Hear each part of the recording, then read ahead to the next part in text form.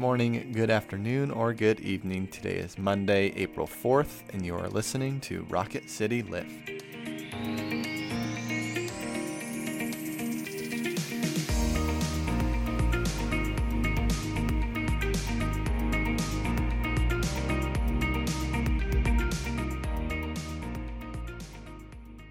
Hi everyone, welcome back to Rocket City Lift. I'm Tara Bulger. And I'm Brett Goodeman. We come to you 3 times a week and try to bring a bit of a spiritual lift to your day.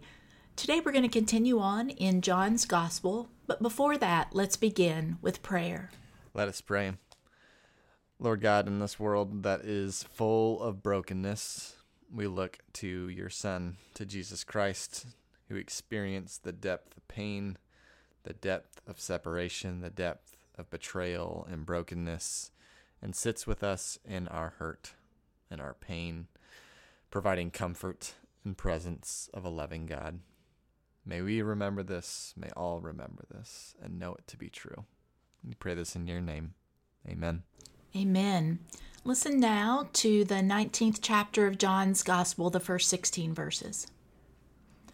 Then Pilate took Jesus and had him flogged. And the soldiers wove a crown of thorns and put it on his head, and they dressed him in a purple robe. They kept coming up to him, saying, "Hail, King of the Jews!" and striking him on the face. Pilate went out again and said to them, "Look, I'm bringing him out to you to let you know that I find no case against him." So Jesus came out, wearing the crown of thorns and the purple robe. Pilate said to them, "Here is the man." When the chief priests and the police saw him, they shouted, "Crucify him! Crucify him!" Pilate said to them, "Take him yourselves and crucify him. I find no case against him." The Jews answered him, "We have a law, and according to that law he ought to die because he is claimed to be the Son of God." Now when Pilate heard this, he was more afraid than ever. He entered his headquarters again and asked Jesus, "Where are you from?" But Jesus gave him no answer. Pilate therefore said to him, "Do you refuse to speak to me? Do you not know that I have the power to release you and power to crucify you?" Jesus answered him, "You would have no power over me unless it had been given you from above. Therefore the one who handed me over to you is guilty of a greater sin." From then on, Pilate tried to release him, but the Jews cried out, "If you release this man, you are no friend of the emperor. Everyone who claims to be a king sets himself against the emperor."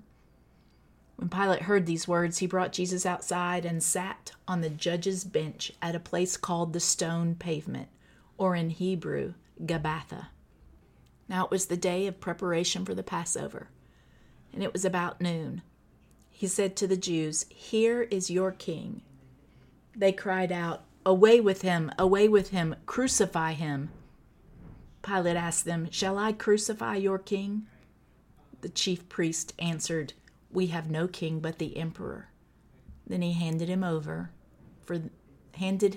to them to be crucified. This is the word of the Lord. Thanks be to God. Tara, how are you? And what's bringing you joy today? You know those people who feel sick but you'd never know because they just are so great or whatever? I'm not one of them. I feel terrible, Brett, and I'm pretty sure it's allergies. But for some reason, it's like I got... We're pretty close. I'm hoping it's allergies. I think we are. But what's bringing me joy? I don't know. I can't even remember joy. What about you? That's fair. What's bringing me joy is I feel like this week's podcast, it's going to sound like you have like an NPR voice. It's going to sound so great with your podcast soft voice. I know, it is it's very strange. But seriously, what's bringing me joy is Allie and I are going to LS Teca for lunch, and Where is it? That's it's off of Triana and Governors, and it's yummy. The best. That's awesome. Absolutely the best. That's awesome. That's how you know I'm sick. I haven't eaten anything in 2 days. Just not hungry. You must be sick. Yeah, I'm not hungry at all. But to our scripture, why do you think that Pilate is afraid when Yeah. Jesus is referred to or You know, says what he claims to be. It's interesting in John's gospel the way the religious authorities try to get Jesus crucified. Because if you'll remember from last week, they accused him of being a king, right? Which there's no king but Caesar. And so to accuse him of being the king of the Jews was what they were hoping the charge would be.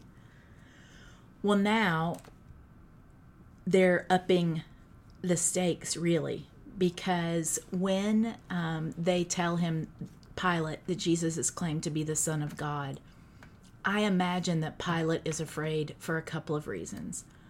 One is because the invoking of any kind of deity lends a seriousness to it, right? I mean, that's, I imagine Pilate might have had a healthy respect for God, whatever that God may look like.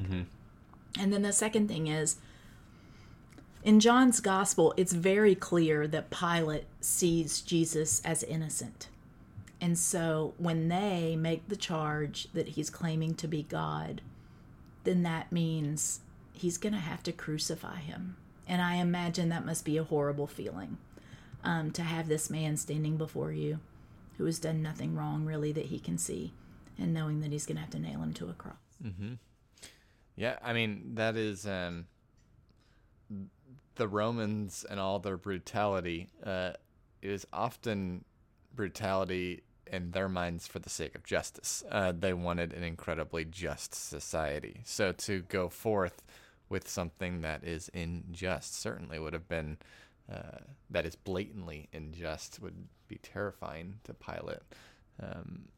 It's interesting because the Jews, they don't bring this charge of him being the Son of God, which is or him being, the Son of God. That's blasphemy. They don't bring it to Caiaphas and Annas, who would presumably then, from Leviticus 24, have to determine if the things you've said actually meant that he thought he was the Son of God.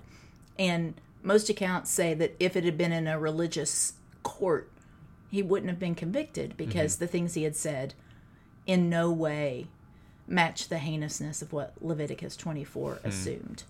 So it's interesting that they wait until they get to the Roman court to bring in the charge of blasphemy, essentially. Well, and that the Son of God, also in kind of a wider context, that's what the emperor called himself as well. And so it's a challenge to the whole, to the head of Pilate's imperial rule. And so, and the fact, obviously you can take that as this, in this obscure province of the mighty empire where one man makes this claim. But I think Pilate senses something, whether he has any idea of what it is or not.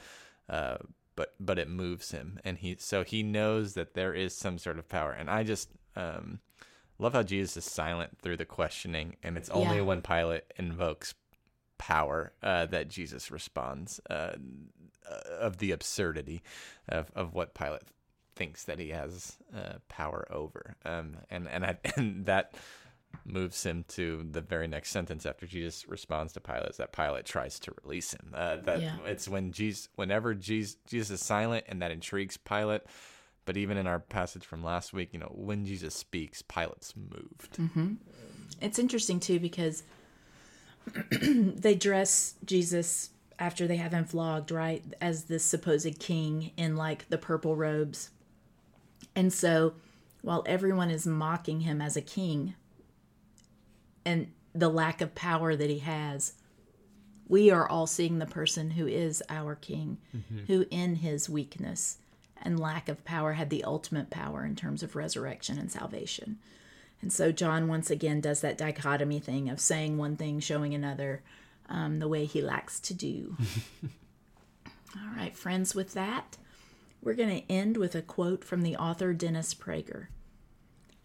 Fear of God is a liberating emotion, freeing one from a disabling fear of evil, powerful people. This needs to be emphasized because many people see fear of God as onerous rather than liberating.